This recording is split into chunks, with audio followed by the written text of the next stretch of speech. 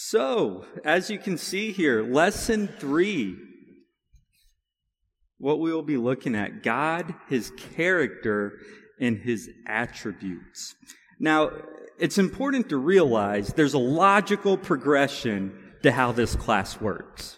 We started with, what is the Bible? What is God's Word? Really laying that foundation for the proper understanding that this is God's revelation to us. This is His authority. This is His pure truth. But it's not good enough to simply know that the Bible is God's Word. If that's all you know, that's not helpful. The next step is, how do I study God's Word? How do I take His Word and begin to apply it to my life? How do I begin to understand what these truths mean and what the practical applications are? And so that's really the second part, how to study the Bible. And everything we do in this class in Fundamentals of the Faith moving forward is an outflow of this foundation. It's an outflow of understanding that we don't make any of this stuff up. That none of this is just our opinion or the way we feel. All of this is an outflow of, here is God's truth. Here is the fundamental reality of what He showed us. Here's how we study it. And the remainder of this course is really the fruits of that. Really the fruits of that. And where we're going to begin with the fruits of that is God, His character, and His attributes. That'll be these next 2 weeks. And we're going to break it down into 2 sections. The person of God. Recognizing that God is not just some mystical force. God is not some impersonal power that moves about, but God is a person. God is an entity. That just as we are people created in His image, God is a person as well. And then we'll move on to His attributes. Now, in all transparency, I have really not too much of an idea of how far we'll get this morning. We're just going to go and see what happens. My hope is that we will definitely finish the person of God. And if we get done with the person of God and we got minutes left, we're going to go into His attributes. And the reason I'd like to get a head start on His attributes is because there's a lot. And what I don't want to do is get into a place next week where we're like, yeah, He's omniscient, He's omnipotent, and we're just trying to click through Him, right? So we're going to definitely hit on the person of God this morning, and if possible, head on over into His attributes before we wrap up. The printouts here are really for the next 2 weeks. If you can hold on to them, great. If you don't, that's fine. We'll try to have more copies next week. But the printouts here are going to be for both. But this is the plan here. Talk about the person of God. Talk about His attributes. And the first place we're going to start when we talk about the person of God is that He is self-existent. Oh, I'm sorry, we're not going to start there.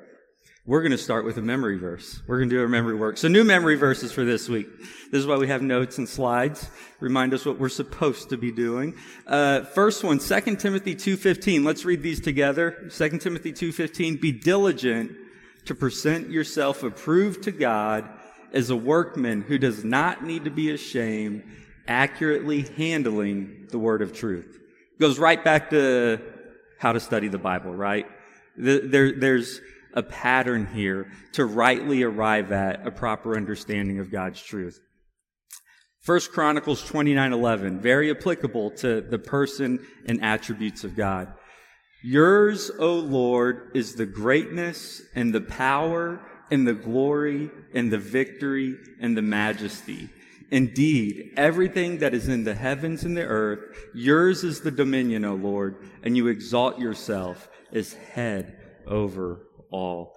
You know, when you read that verse and as you learn about the person and the attributes of God, it overwhelms you. I think that's what you see here. That's why you've got the author of 1 Chronicles who's just spilling over. Yours is the greatness, the power, the glory, the victory, the majesty. He just simply can't find the words to describe this God that he's come to know. That's really where we end up. When rightly understanding the person and the attributes of God, it's overwhelming. And it applies to every area of your life. The way you live is impacted. The way you love is impacted. Your evangelism is impacted. Every aspect is impacted. So with those verses in mind, now let's get going with the person of God and his attributes. And when we talk about the person of God, we're going to start with his self-existence. His self-existence. God has no creator.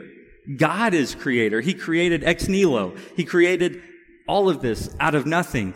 God is the creator. God himself has no creator. When you open up the first page of the Bible, it starts Genesis 1:1. In the beginning, God created the heavens and the earth.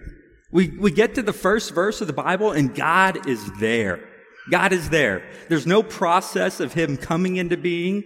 There's no process of him being created.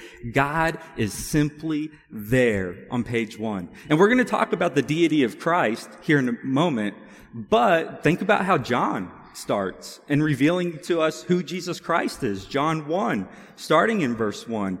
In the beginning was the Word, and the Word was with God, and the Word was God. We get down to verse 14, we find out that this Word becomes flesh in Christ. But there's no creation process. There's no process of Christ coming into being, of God coming into being. It is simply in the beginning, Christ was.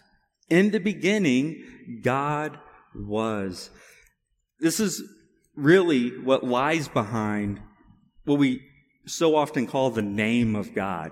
God has many names that he reveals himself as throughout the Bible, but the highest one is simply Yahweh. I am. When he revealed himself to Moses, he revealed himself as I am. Revelation 1:8.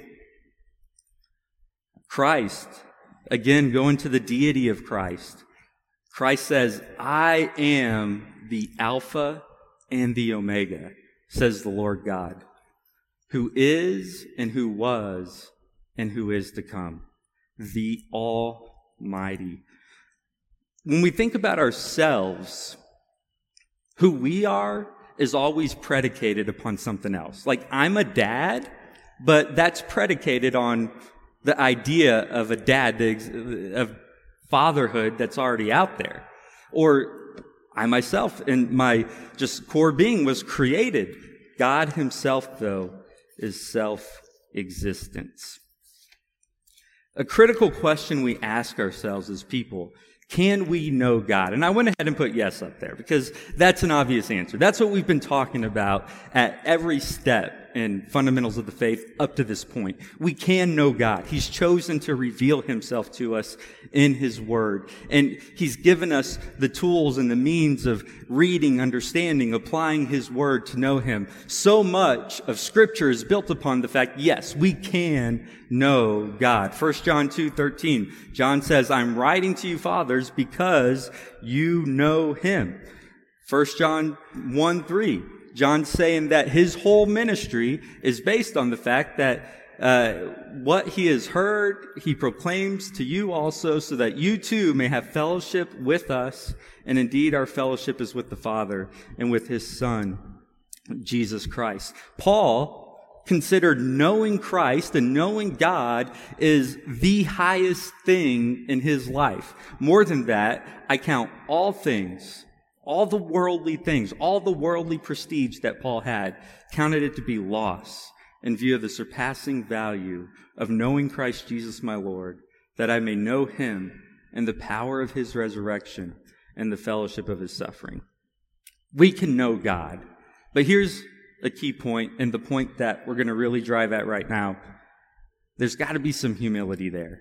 We can only know God to the extent that he chooses to reveal himself.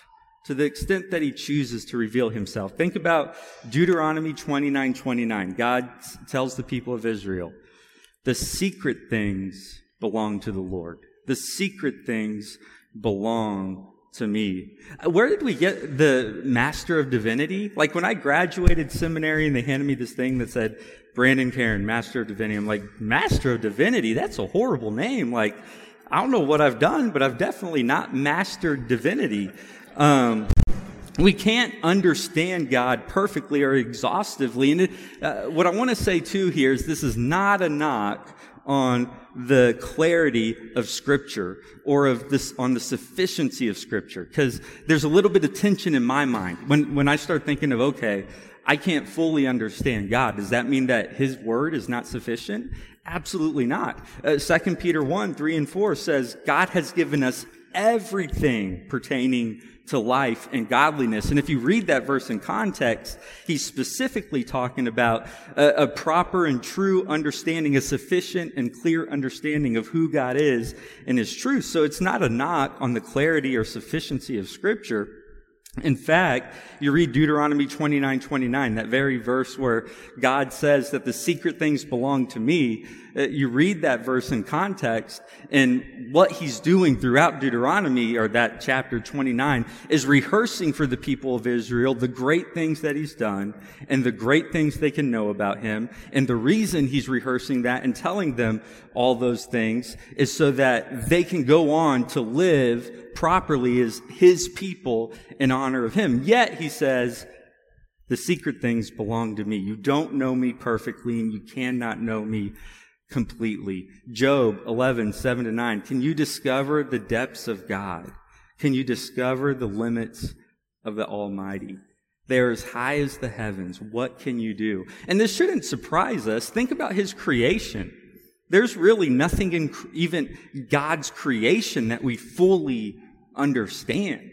You think you understand something, any area of science or any area of life or this world, but then you keep studying, and scientists even will tell you, like, hey, we thought we understood this, but we're beginning to realize more and more, like, there's just much more than we understand. So if we can't exhaustively understand God's creation, it shouldn't surprise us too much that the Creator is infinite and just beyond the exhaustion of our knowledge. Romans 11:33, one of my favorite verses, because Romans 1-11 is Paul's most thorough treatment of the gospel and the theology of the gospel. And it's like when he gets to the end of chapter 11, he's just so overwhelmed by the greatness of the gospel and the wisdom and the love of God that he kind of just throws his hands up and trying to explain it any further and just starts praising God. Oh, the depth of the riches, both of the wisdom and knowledge of God. How unsearchable are His judgments and unfathomable His ways. When Paul says how unsearchable His judgments, unfathomable His ways, certainly Paul is not leading us to the conclusion of like, oh, well, we can't understand it, so who cares? I mean, obviously Paul's not doing that, but he's drawing us back to the point of as glorious of a thing as we do understand the gospel to be, it's even glorious beyond our understanding. Isaiah 55:9, for as the heavens are higher than the earth, so are my ways higher than your ways, and my thoughts your thoughts. God, we can know Him, but we have to exercise humility. This is one of the things that fascinates me the most about heaven. The idea that we will be eternally growing in our knowledge of God. My mind doesn't understand how that's even possible because we're so used to, we study something and we think, okay, yeah, I've learned enough about this. I got it. I'm an expert. I can move on. The reality that for eternity, we'll be growing in our knowledge and love of God. I don't really understand that, but yet it makes sense in light of an infinite and an infinitely glorious God. So how do we know God? Can we know Him? Yes, to the extent that He chooses to reveal Himself. But how do we know Him? Through faith in Jesus Christ. There's 3 ways that I would point out that faith in Christ is the key to knowing God. First of all, Faith in Christ, that's our avenue to restored fellowship with God. Think about Ephesians chapter 2, verses 1 to 3. We became, by nature, because of our sin, enemies of God. Sin interrupted our fellowship with God. And the only way back to restored fellowship is through faith in Jesus Christ. God chose to restore fellowship with his people through faith in Jesus Christ. So that's going to be the very first key. You look at 1 John, I'll just read it for us here. 1 John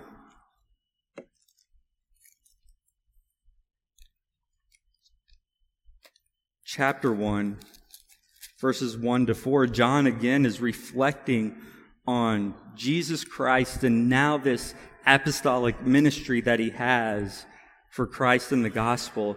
And he says, what was from the beginning, what we have heard, what we have seen with our eyes, what we have looked at and touched with our hands concerning the word of life, that this life was manifested, and we have seen and testify and proclaim to you the eternal life, which was with us, which was with the Father and was manifested to us. What we have seen and heard, we proclaim to you also, so that you too may have fellowship with us. And indeed, our fellowship is with the Father and with his Son, Jesus Christ. The gospel is step number one to knowing God. Step number one to knowing God, because it restores fellowship. In addition, though, Jesus Christ is the key agent of God's revelation. John 1:18, no one has seen God at any time, but the only begotten God who is in the bosom of the Father, Jesus Christ, has explained him.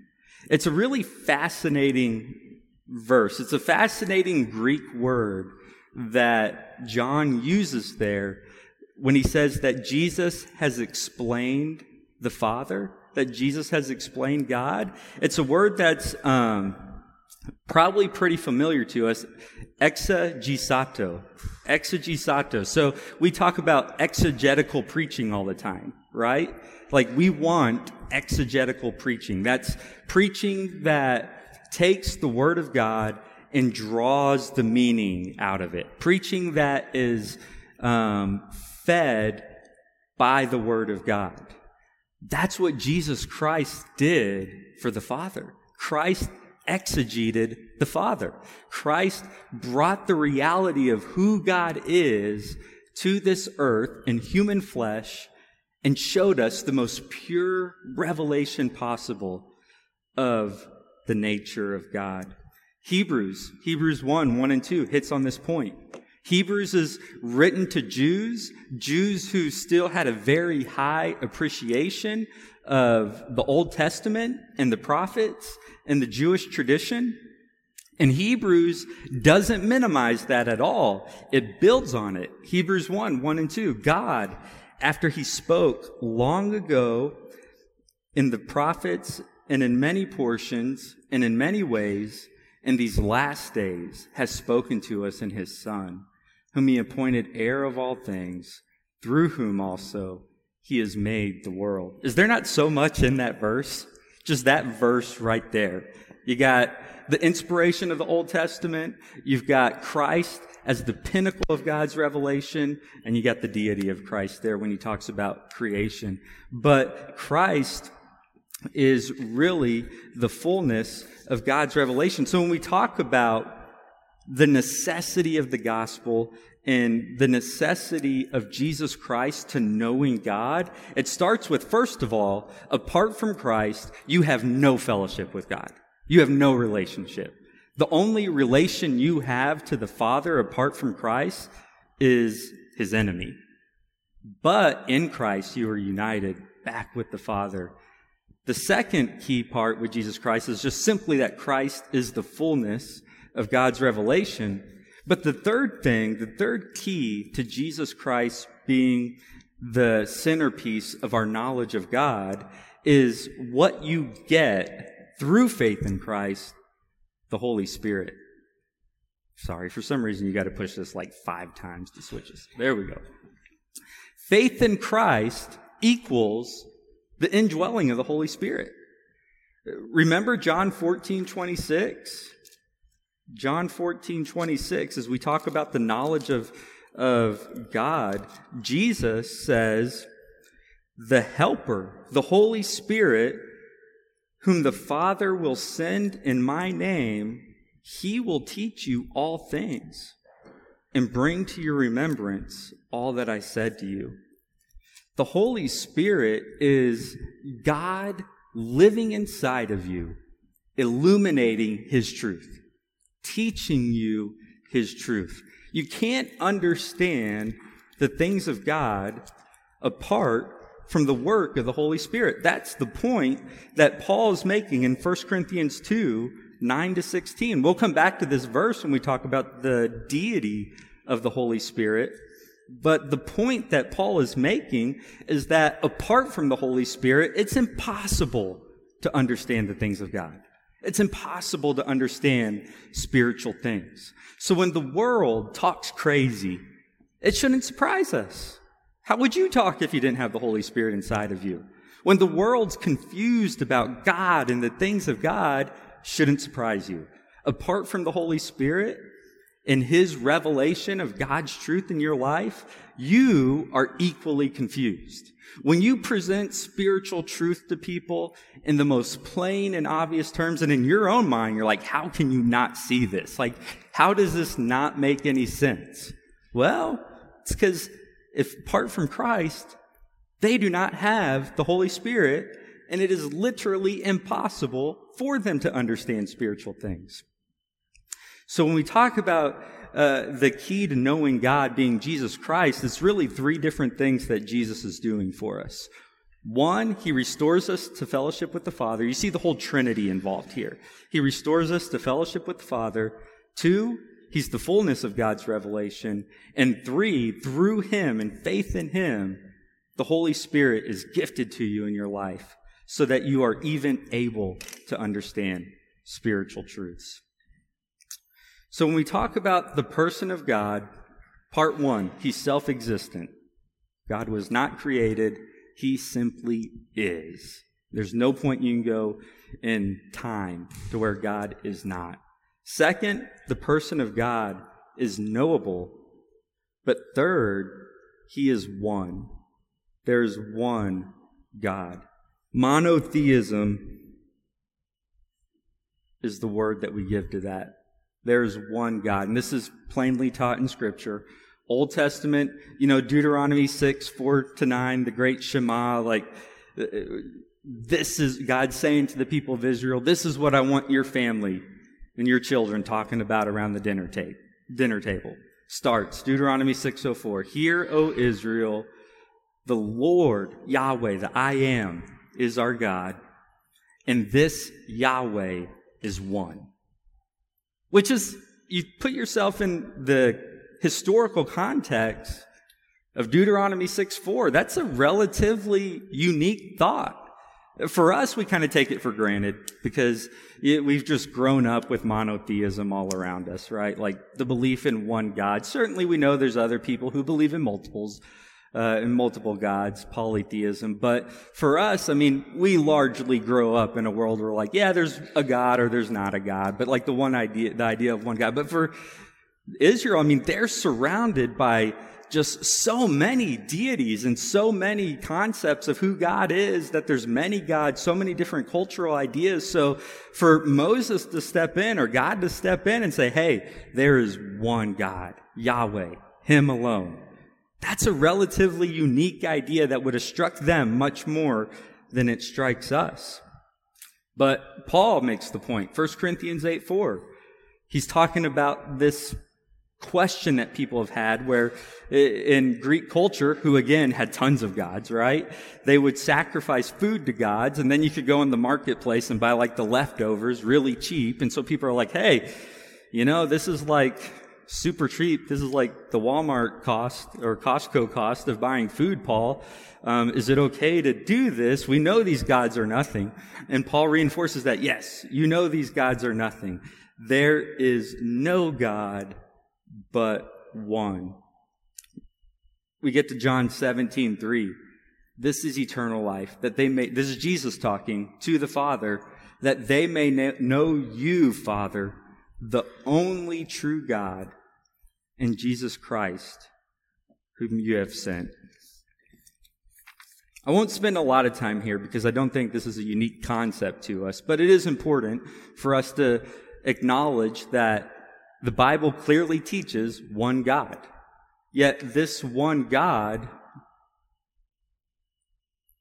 is in three persons. This is where we really start to hit limits of human understanding. There's so many things when it comes to God that we know they're true, and it's like in a shadowy, vague way, your mind can see that this is true and understand. And you can certainly understand this is objective truth, but truly having an in-depth and like, oh yeah, this is easy. I get this. This makes perfect sense. There's certain things when we talk about God, the human mind hits limits. And for me, the Trinity is one of those. I have no doubt there is one God. And I have no doubt that this one God exists in three persons. And I can explain it in a lot of ways. And my mind can like vaguely, shadowy see how, yeah, this makes perfect sense. But I hit a limit when it comes to like, oh yeah, I understand this the way I understand 2 + 2 = 4. I'm not going to get there, right? But it's by faith, because the Bible clearly teaches it, we know that this is true. We'll go in order of controversy for deity on the persons. How's that sound? We'll start with the Father. Like most people are pretty laid back about the Father. Yeah, we believe there's one God. And yeah, you got this Father person that the Bible says is God. That's pretty easy. But we won't take it for granted. There's plenty of scriptural support. Matthew 5:48, Jesus saying, therefore, you are to be perfect as your Father in heaven is perfect. Jesus, in fact, I would just throw really like the whole ministry of Jesus up there. The whole ministry of Jesus pointed towards the deity and the glory of the Father. It was an emphasis over and over and over again. Jesus clearly teaches us the deity of the Father. Paul teaches this also, Ephesians chapter 4, verses 4-6. There is one body and one Spirit, just as also you were called in one hope of your calling, one Lord, one faith, one baptism, one God, and Father of all, who is over all and through all. And like I said, just really the entire ministry of Jesus really points to the deity of Christ. And so there's usually not too much controversy when we talk about the deity of the Father, because people tend to not have a problem necessarily with the idea that, yes, there's one God and this fatherly God figure. I mean, Mormonism, Islam, like you can kind of go down the line, right? A lot of monotheistic faiths. But where you start to hit challenges is when you don't even have to bring all three in. But as soon as you start talking about the deity of Christ, now we've got two persons, distinct, the Father, the Son, that we're saying are both God. We haven't even gotten to the third yet. And that's where you start to really hit some challenges. But is the deity of Christ taught in Scripture? Absolutely. I would go to verses that we've talked about already this morning and say those are telling us very clearly that Christ is himself God. And it's a challenging concept, right? Because we're going to hit another subject when we talk about Christ that is equally impossible for our minds to fully understand. Christ was also a historical figure on this earth. Christ was a real man, born as a real baby, who walked for about 34 years on this earth from about 4 to 6 BC to 30 AD. So how's that working? You've got Christ who is 100% man, yet at the same time, we are saying he is 100% God. And we won't talk about that too much this morning because we'll have a whole chapter on Christ. And so we'll wait to that. But you can see where this really becomes challenges. But just read the Gospels. Christ is worshiped. Remember in Acts, I'm sorry, I forgot to write this down. So if I get the chapters wrong, forgive me. But it's like, I don't know, maybe Acts chapter 8, I believe, where they start to try to worship the apostles for the miracles they do.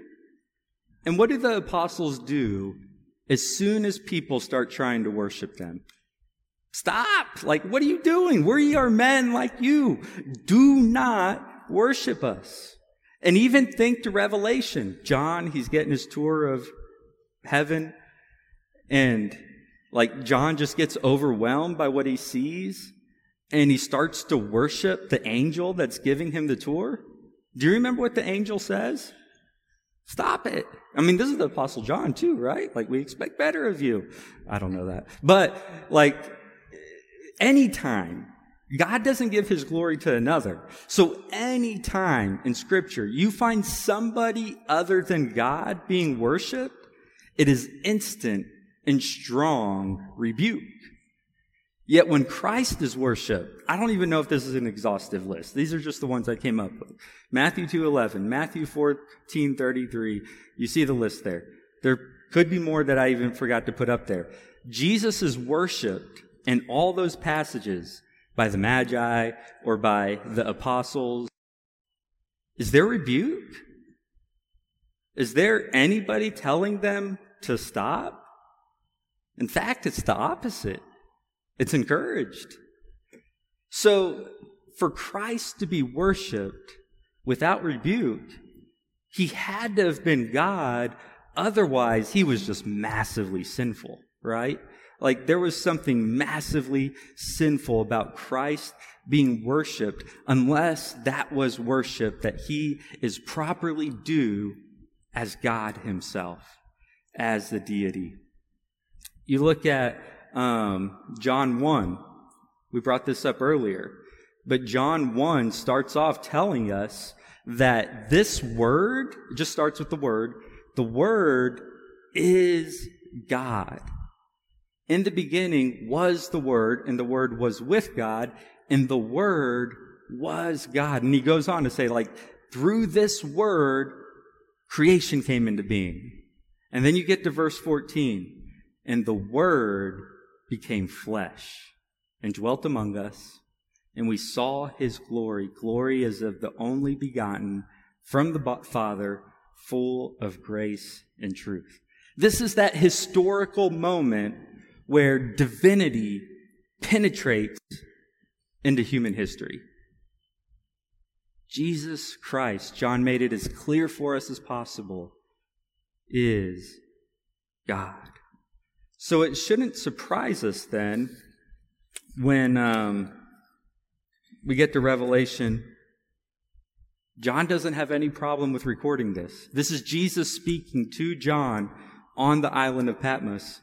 I am the Alpha and the Omega, says the Lord God, who is and who was and who is to come. Sorry. I don't know what I'm doing. So, Jesus here, unless Jesus himself is God, this is a crazy thing for him to be saying, right? This is a sinful, heretical thing for him to be saying, but it's okay, because he is the Almighty. He is the Lord God. He is God.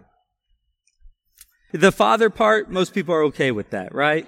But you get to you go talk to Mormons, you go talk to Jehovah's Witnesses, you go talk to Muslims, this deity of Christ thing becomes a real issue.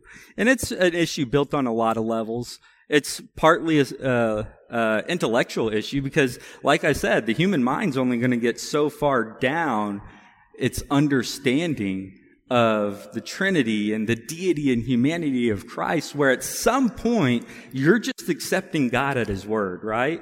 This is how Christ reveals himself. Thank you. I'll try to be less active. But you can't do, the Jehovah's Witness, they'll have their own translation where they'll go in and change up some words here in debatable ways, but you can't change with wording the overall picture that the New Testament clearly gives us of who Jesus Christ is. You can't go word away people worshiping Christ and that being encouraged. It's simply what the Word of God shows us to be true. But now we get even more controversial, or maybe perhaps just often forgotten. The Holy Spirit.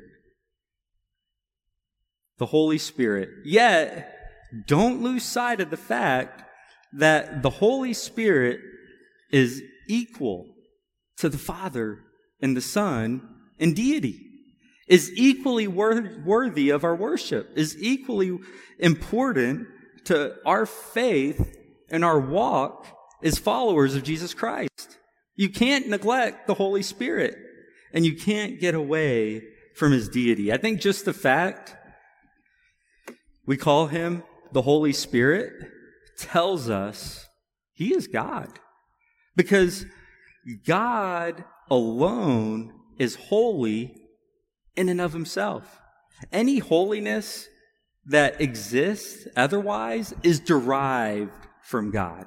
Go back to even the Old Testament and the worship and the temples. Certainly they said, okay, this bowl is holy because it's used in the worship of God. Yet the only reason that bowl was holy was because of the holiness of God and its purpose in being used to worship him. And we are called to be holy. We are called to be separate, to be set apart from this world. Yet for us, our holiness is once again derived from God. Apart from the holiness of God, you have no holiness. Yet when we talk about the Holy Spirit, there's no derived holiness. The Spirit himself is holy because he is God. Rocky Wyatt, footnote right there, because I plagiarized that whole thing from him. You get Acts 5, 3-4. Peter uses the terms God and Holy Spirit interchangeably there, synonymously. He's talking to Ananias and Sapphira, and he says, hey, you've lied to God. You've lied to the Holy Spirit. He just interchanges those words there without any thought. But even think back to that 1 Corinthians 2 passage. That 1 Corinthians 2 passage where Paul is talking about the necessity of the Holy Spirit for understanding spiritual things. The point he's making there is like, okay, you have a human spirit, and nobody knows you as well as you know yourself. Because your spirit knows all that really goes on in your heart and mind and all your understandings of who you are. Nobody knows you like yourself. You, as a person, you have a physical body, but then you also have your spirit, 100% human spirit. And Paul says in the same way, you've got the Holy Spirit. God, nobody knows God like the Spirit of God. And just as your spirit is 100% human, the Spirit of God is 100% God. And there's other examples we could go to and point out, but the key here is just recognizing that this one God exists in three equal persons. One God, three persons.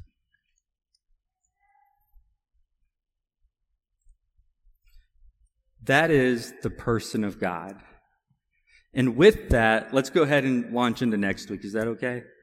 Launch into next week? Because there's so many attributes of God, and they all deserve so much attention. So much thought could be given to all of them. And so you don't want to get like, okay, we got 10, so let's just start clicking through these things, right? So let's start talking about his attributes while we have some time. Some of this, I think it's good to understand, just so when you hear other people talk, or you pick up a theology book, like, you understand what they're talking about, you know? So like when I hear us talking about what are communicable versus non-communicable attributes, initially it's like, okay, well, what's the point to that? But it's good just to know these things and understand these things, even if it's just so when people talk, we know what they're talking about. But communicable attributes, those are attributes of God that we also can possess as people. Now, we don't possess them in the way that God does. We don't possess them to the extent that God does, and the purity or the perfection that God does, but we can possess them, like love. Hopefully, all of us love. Now, God is love, and we'll talk about that, and God's love is infinite and perfect. Ours is far from that, but we can love. We can genuinely love our spouse, our children, our friends, our neighbor, one another. So it's a communicable thing. It's a thing that God has that we can also share in. Righteousness and justice as well. God is perfectly just. There's no blemish to his justice. But we have a concept and should strive to be just as well. Just look around us and look at our own lives as individuals. We're far from perfect. We don't exercise this attribute, but we call it communicable. The next one we call non-communicable. These are attributes of God that really you can't have anything to do with, like omnipresence. God is everywhere at all times. You are here, right? You can't even be two places at the same time. You are God is everywhere. But God alone, when we talk about eternality, God alone is eternal. These are not attributes that we share. These are non-communicable. The other key thing before we really launch in to talking about the individual attributes of God is understanding that there's a balance when it comes to God's attributes. There's a harmony here. Think about just these three attributes alone: love, omniscience, and omnipotence. So love being love. Omniscience, omni means all or everything. Science, knowledge. Omniscience, all-knowing. God knows everything. Omnipotence, God is all-powerful. Like, just take away one of these. Like, if God is all-loving and all-powerful, but he doesn't really know what he's doing, is that good? Or what if you had a God that is all-knowing and he is all-powerful, but no love? That's terrifying. That's terrifying. Or a God who is infinite in his love and infinite in his knowledge, but he can only do so much. You see how far short of the biblical God we fall as soon as you start pulling these attributes out.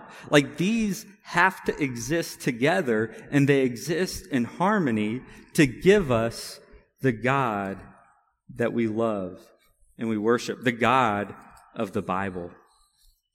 So when we talk about the attributes of God, the first place we start is his holiness.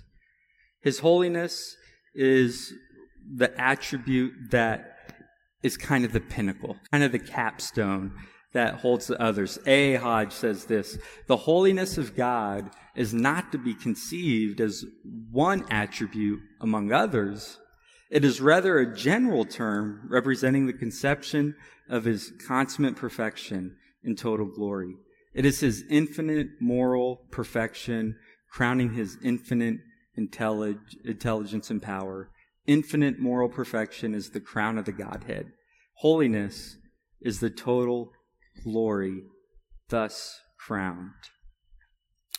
The Bible is clear to the holiness and the perfection and really the complete otherness, the separateness of God from all else.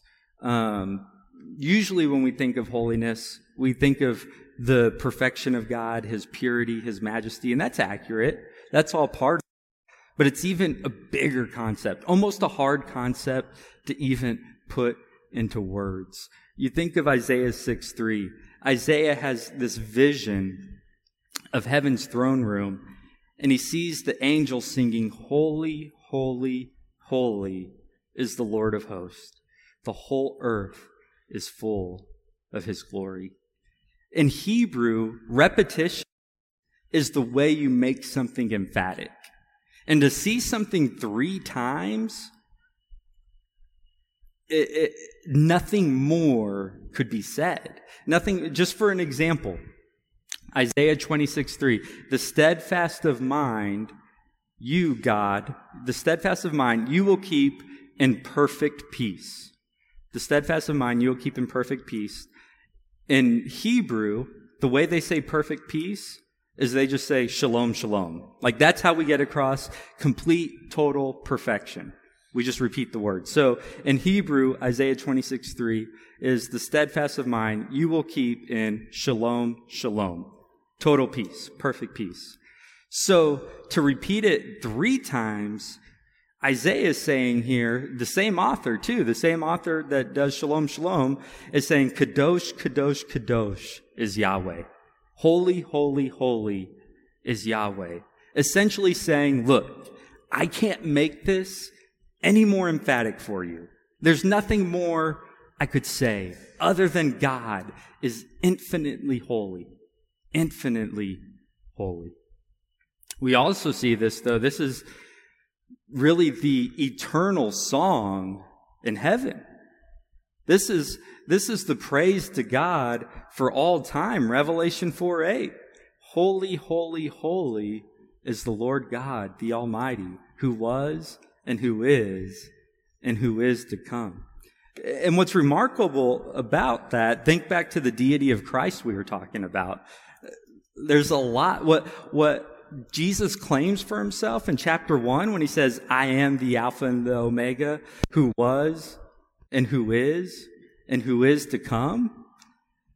Look, flash forward to what John sees in heaven's throne room and the worship that he sees in the throne room, and it's God being worshiped and praised on his throne for eternity for the same attributes that Christ claims for himself. So this holy, holy, holy, we can apply that to the whole Trinity. Obviously, the Father would have been just the immediate thing to come to mind when we look at something like Isaiah chapter 6. But as Revelation shows us, this applies to Christ as well. I mean, this treatment of the holiness of God, this attribute, in every attribute we will talk about, is fully encapsulated in every single member of the Trinity, be it the Father, the Son, or the Holy Spirit. Scripture attributes all these things to the full Godhead. Leviticus 19:2. This is huge, right? Like, this sends you running to the gospel. God tells his people in Leviticus 19:2, you shall be holy, for I, the Lord, your God, am holy. And Jesus didn't lower the bar. He didn't lower the standard. We glanced at the end of Matthew chapter 5 earlier.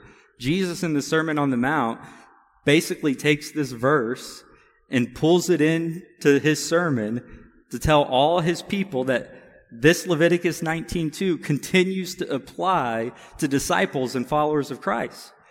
You are to be perfect as your Father in heaven is perfect. I mean, if anything gets you running to the gospel, it should be this verse.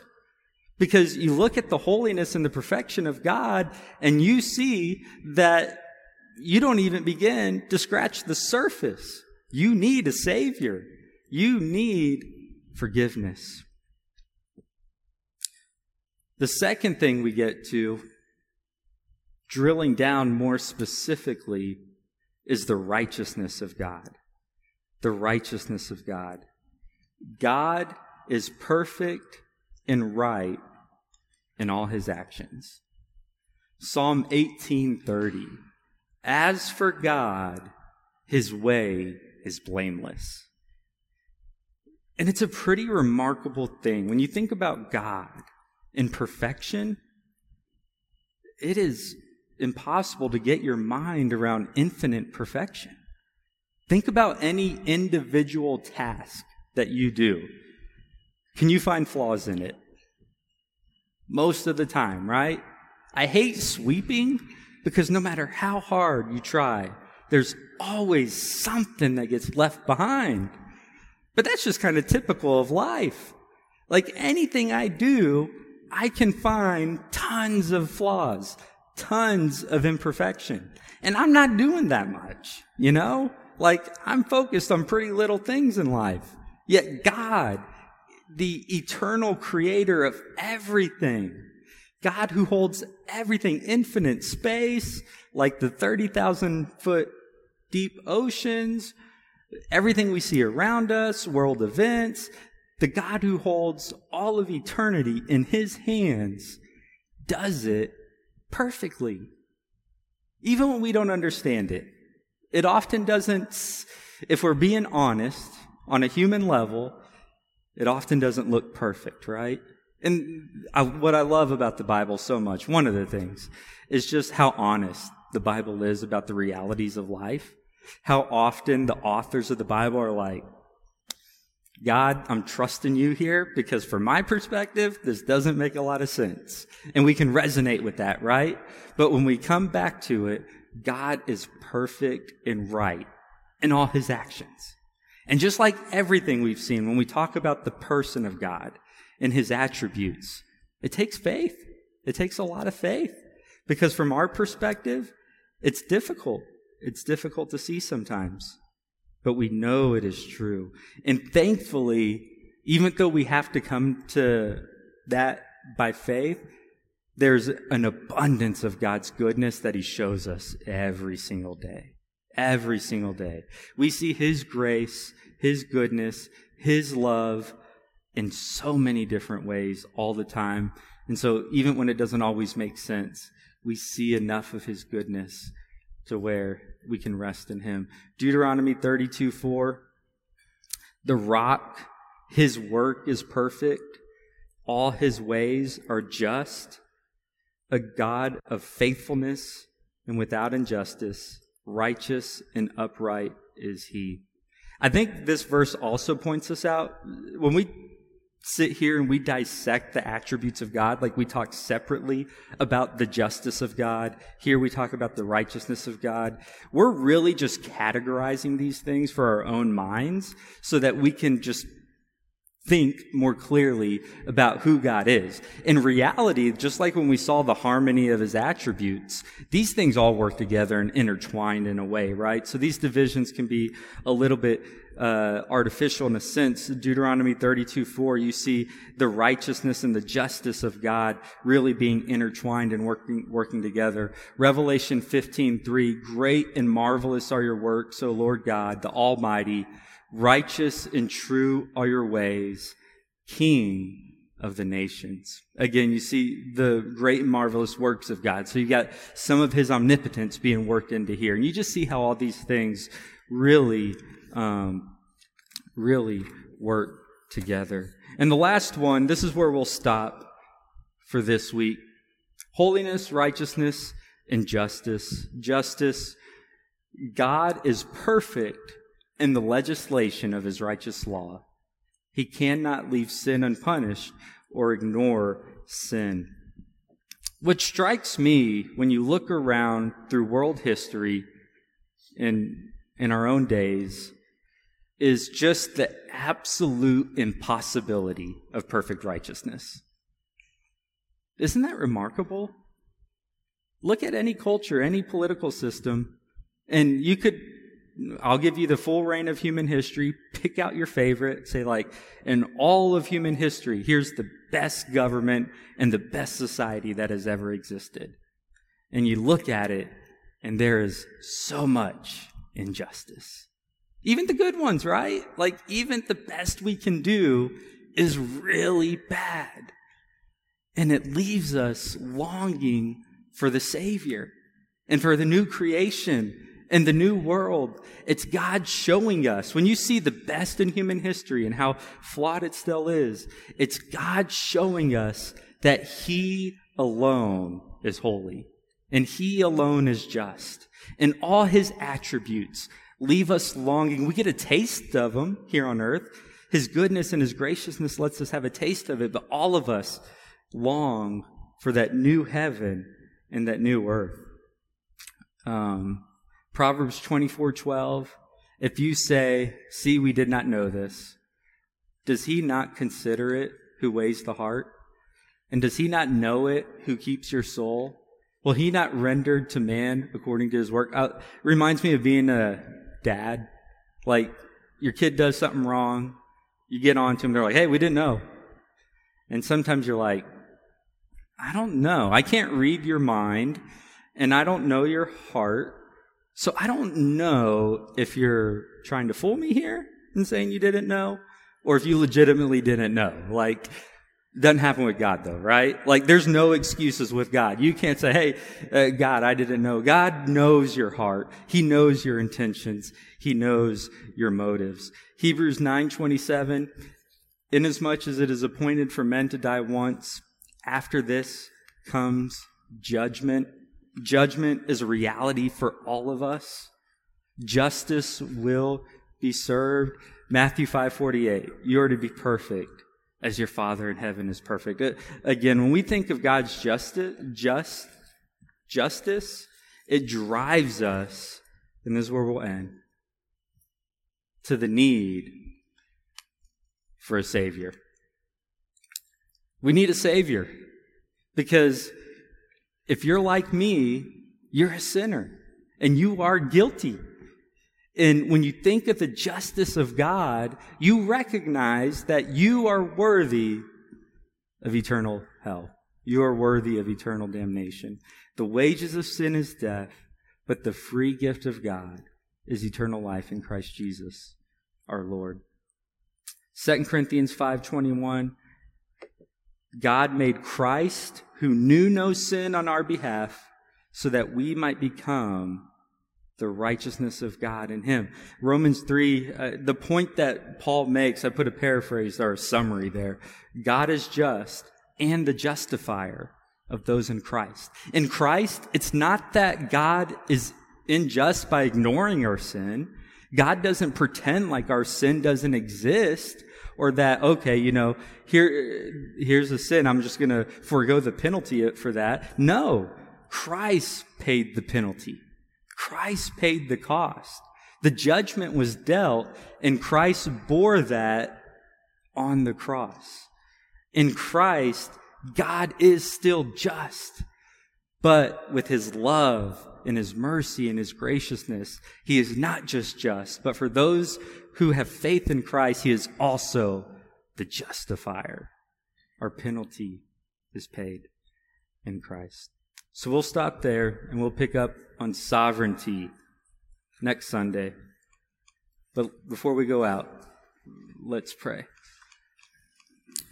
Lord, we do thank you so much for just the amazing, infinite, just spectacular God that you are. We thank you for the love that you show us by revealing yourself to us, and not simply making yourself known, but also through Christ, making an avenue for us to be back in fellowship with you and to know you in a deep way. I just pray that our lives would be impacted by that every single day, that our lives would be changed, and that we would live to your glory and honor. And it's in Christ's name we pray. Amen.